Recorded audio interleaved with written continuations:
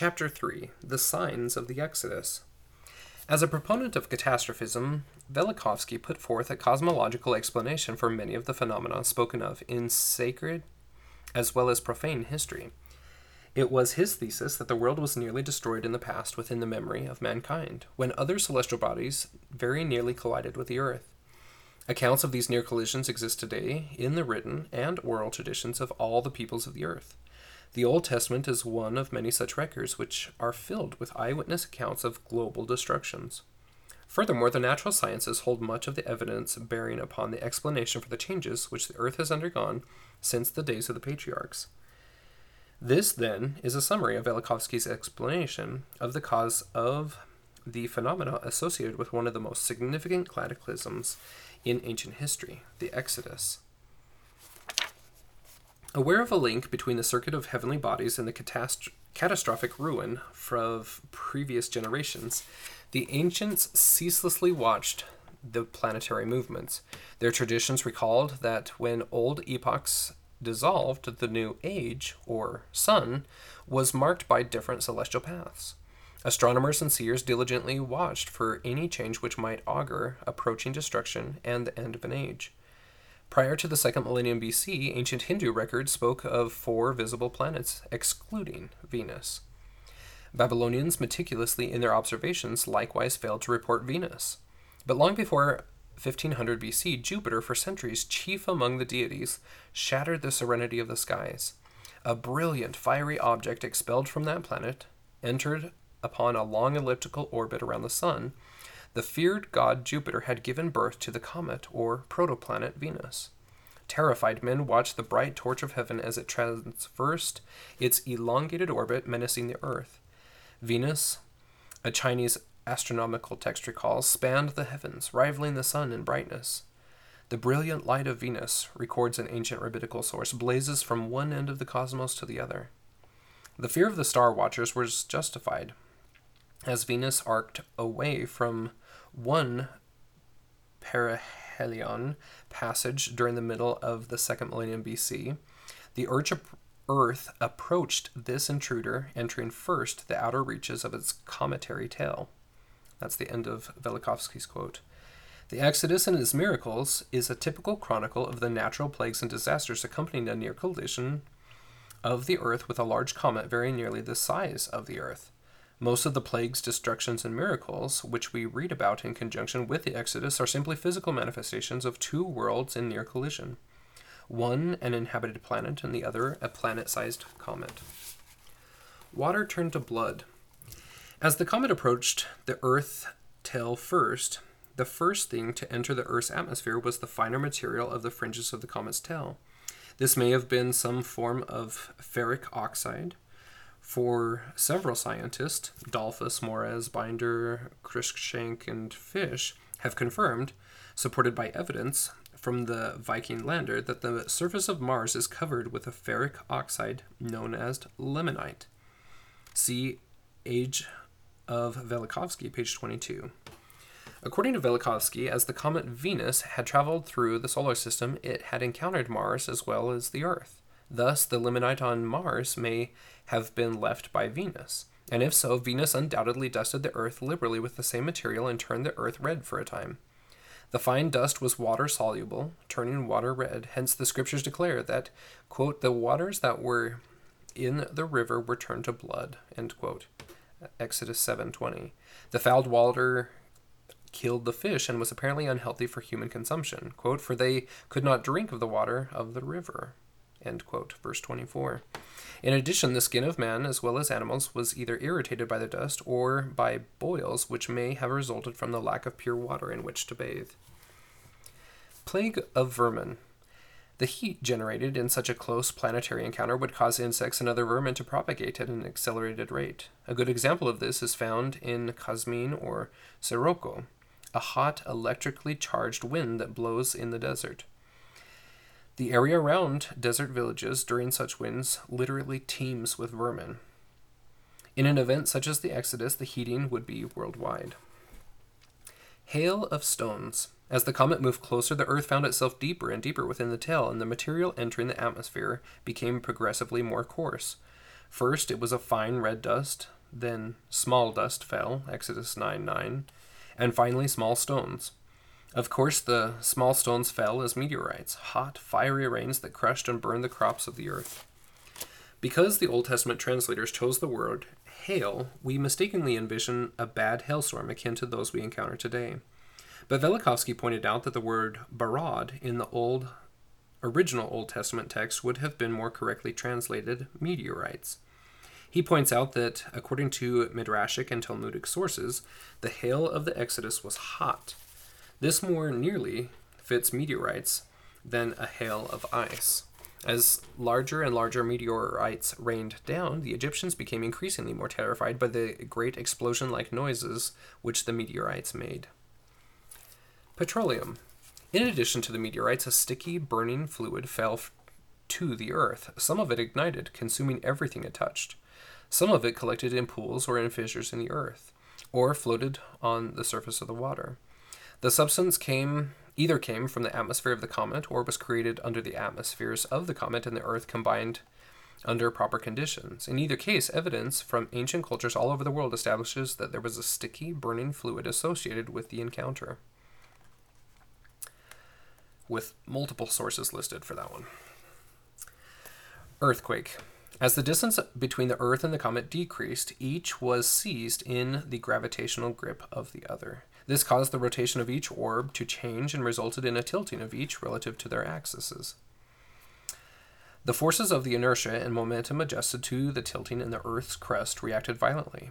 A massive earthquake convulsed the entire planet. Whole cities fell in some places, others suffered less, but all were affected by the destruction. In connection with this crustal upheaval, Velikovsky points out that the original text of the Old Testament had been badly corrupted. Rather than firstborn, the text would have been more correctly translated highborn, or elect. That is, the highborn Egyptians who lived in rock or hewn stone houses would have been in more danger of being destroyed by a large earthquake than the Israelites who lived in huts of mud and reeds. In other words, the destroying angel passed over the Israelites and destroyed the Egyptians. Darkness. Two effects of this close encounter between comet and planet caused great darkness. The dust and debris composing the tail of the comet was swept into the Earth's atmosphere and blotted out the sun. In addition, volcanic ash created by the volcanic activity initiated by the great earthquake was ejected into the atmosphere and added to the already gloomy aspect of the heavens. All this served to make the air so thick that people could scarcely breathe. Rabbinical sources explain that 49 out of every 50 Israelites perished in the plague of darkness. Other accounts, which date from the same period as the Exodus and describe identical destructions, also tell of the prolonged days or nights. Velikovsky ascribed this protraction to changes in the Earth's rotation, or to changes in the tilt of the Earth's axis. Either one, or both, of these conditions would have left large portions of the Earth's surface exposed to the sun for a prolonged period, causing the inhabitants to declare that the land was aflame. People on the dark side of the earth bemoaned the loss of the sun, declaring that it had been destroyed or stolen away. Collapsed sky. After the initial darkness lifted, the sky continued to be blackened by the dust. The world was shrouded by low, slow drifting clouds. According to Midrashic sources, the Israelites wandered for years without seeing the sun. Although they were able to distinguish day and night by the pale glow of the clouds during the day, they saw the sun and the moon clearly for the first time since leaving Egypt only at the end of their wandering. Heated bodies. The surface of the earth became unusually hot in some places because of three factors. Heating by induction from the interaction of the tremendous electromagnetic fields of such bodies simply caused the ground to be, in some areas, to grow hot underfoot. In some places, the seas boiled. Not even the moon escaped the Holocaust, for without an atmosphere to dissipate the heat, it simply became incandescent, or red. Secondly, as we have seen, when the Earth's rotation slowed or stopped, portions of the globe were subject to prolonged exposure to the sun, which resulted in severe heating. Thirdly, the gravitational influence of the comet pulled the interior of the Earth, the molten core, toward the crust. This also caused the Earth's surface to become hot. Mighty wind. Displaced and agitated by the abnormal gyrations of the Earth and the attraction of the approaching comet, the atmosphere of the Earth created hurricanes of incredible strength and velocity. Walls of water. Among the most compelling and enigmatic of the signs of the Exodus was the parting of the sea, which allowed the Israelites to escape to safety. In the Velikovsky scenario, these walls of water were not as close as Cecil B. DeMille portrayed them in his film epic, but were far more awesome. Tides created by the gravitational pull of the comet would have been thousands of feet high. The Israelites would have seen them far beyond the horizon. A concurrent phenomenon would have been the uncovering of huge tracts of sea bed and ocean floor. Just as the Israelites saw the tides beyond the horizon, they saw the seabed before them, uncovered and dried by the wind. The spark.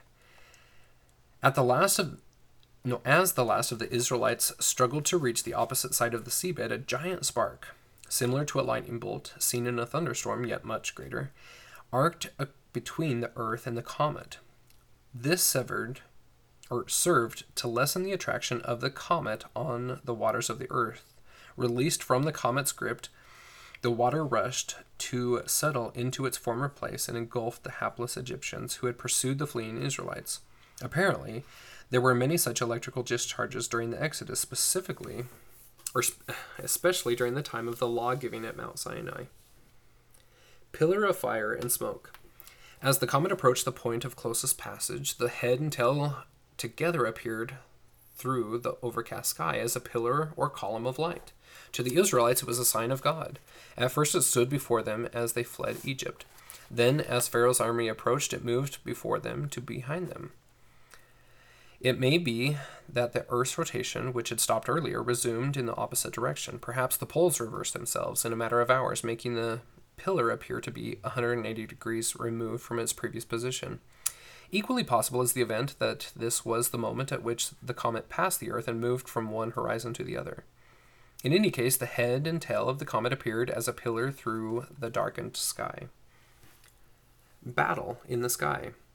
As the comet passed the Earth, a display of cosmic proportions arrayed itself before all mankind. The comet was then close enough that its brightness broke through the clouds, and its head and tail appeared to be separate entities. The head, a light god, the tail, a snake or serpent. Bolts of lightning leapt between the head and tail of the comet, causing the tail to move and writhe like a snake. The god was doing battle with the serpent, and the conflict was accompanied by great meteorite showers pelting the earth. As the comet moved away, the pageant disappeared in the clouds which shrouded the earth. But the crashing of meteorites and the groaning of the earth convinced many of the earth's inhabitants that the god of light had indeed defeated the monstrous serpent, which had fled underground beneath the earth and lay there moaning. This battle in the sky is almost a universal theme in literature of cultures around the world. It so impressed its witnesses that it was recorded by ancient peoples in their myths, monuments, records, and rituals. Food from God. No matter what it is called, manna, ambrosia, heavenly bread, food of the morning dew, honey from the clouds, amrite, or great dew, it is what the people of the world ate for years after the Great Destruction. Were it not for the honey-flavored bread-like stuff which precipitated from the earth's saturated atmosphere, man and animal alike would have perished. Considering this phenomenon, Velikovsky advanced the theory that the Earth's atmosphere became charged with hydrocarbon molecules. The action of microbes abundant in the Earth's atmosphere converted the hydrocarbons to edible carbohydrates, which precipitated out of the supersaturated morning air. In light of this idea, it is interesting to note that since 1971, protein has been manufactured from petroleum in Britain and France and mixed with other ingredients to make a highly nutritious animal feed. The technology exists for producing edible protein and fats directly from petroleum. See Age of Velikovsky, page 83 and 84. As this precipitate, the Israelites' manna, fell on water, an unusual thing happened. The water became sweet to the taste and turned a creamy white color, hence the phrase, a land flowing with milk and honey, was not so much poetic as a statement of fact. Theophany. As the children of Israel encamped at the foot of Mount Sinai and witnessed the law-giving, the comet, according to Velikovsky, once again approached the earth. This time there was smoke, fire, vapor, thunder, and lightning. Of course, we have seen what each of these signs entails, but unlike the first approach, the second was accompanied by voices. The children of Israel heard the voice of the Lord, but they were not alone. In China, the Emperor Feng Hun took the name Yahoo. The Indians of Puget Sound have the sacred word of exclamation Yahoo. In Indonesia, there is an oath, Jujuhue. The J is pronounced with a Y sound, so Yuyuhui. Mexican Indians say Yao or Yatol. In other cultures, the word variously Yo or Yov, Yo, Yao, etc. The children of Israel heard Yahweh, written JHWH, or Yod-He-Vav-He. Apparently, the voice of the Lord was heard by more than just the Israelites. Then there was the sound of a trumpet. Velikovsky theorized that this may well have been the result of two charged bodies passing one another in space, the magnetic oscillations between them becoming audible in the atmosphere of the Earth. As the distance between them changed, so did the pitch or the tone of the oscillations produced. Even the volume increased and decreased. Thus, all the world heard the roar of the law-giving during the time of the great upheaval. Prophetic metaphors. These, then, are the phenomena associated with the near collision of the Earth with a planet-sized comet. Water turned to blood, a fine pigmented dust of extraterrestrial origin settles on land and sea. The plague of vermin. The heating of the Earth's surface causes rapid propagation of some insects and reptiles, and in some areas teem with vermin. Hail, as meteorites from space crash to the Earth. Fire, a form of burning naphtha, falls to Earth. Darkness, dust and debris from the space and volcanic ash combine to blacken the atmosphere. The long day or night, as Earth's rotation is disturbed or halted. Earthquake, a global consequence of the gravitational interaction of the two orbs involved. Collapsed sky, low-hanging clouds shroud the Earth for a prolonged period of time. Moon turns to blood and the seas boil as heat generated in the encounter heats the land and sea of the Earth and turns the moon's surface red as a result of incandescence. Hurricane and mighty winds is the tidal effects of the comet on the Earth's atmosphere. Wall of water and the oceans heaped up is another tidal effect of the comet on the Earth's oceans. Terrible lightnings and lightning bolts are electrical discharges between the two bodies as they pass each other, as well as between the head and tail of the comet. The pillar of fire and smoke is a description of the head and tail of the comet as seen through a darkened and cloud-filled sky. The god of light, a description of the brightness of the comet. Leviathan, serpent, snake, or dragon is a description of the appearance of the writhing tail of the comet. Manna, ambrosia, etc. are the edible carbohydrates produced in the Earth's atmosphere by microbial action on petroleum from the comet's atmosphere, which precipitates with the morning dew. The land flowing with milk and honey is the effect of manna when it dissolved in water, turning it a creamy white color and making it sweet to the taste. Trumpets is a sound created by electromagnetic oscillations between the two bodies and rendered audible in the Earth's atmosphere. The voice of God is a sound that accompanied the groanings from within the earth and heard by all men.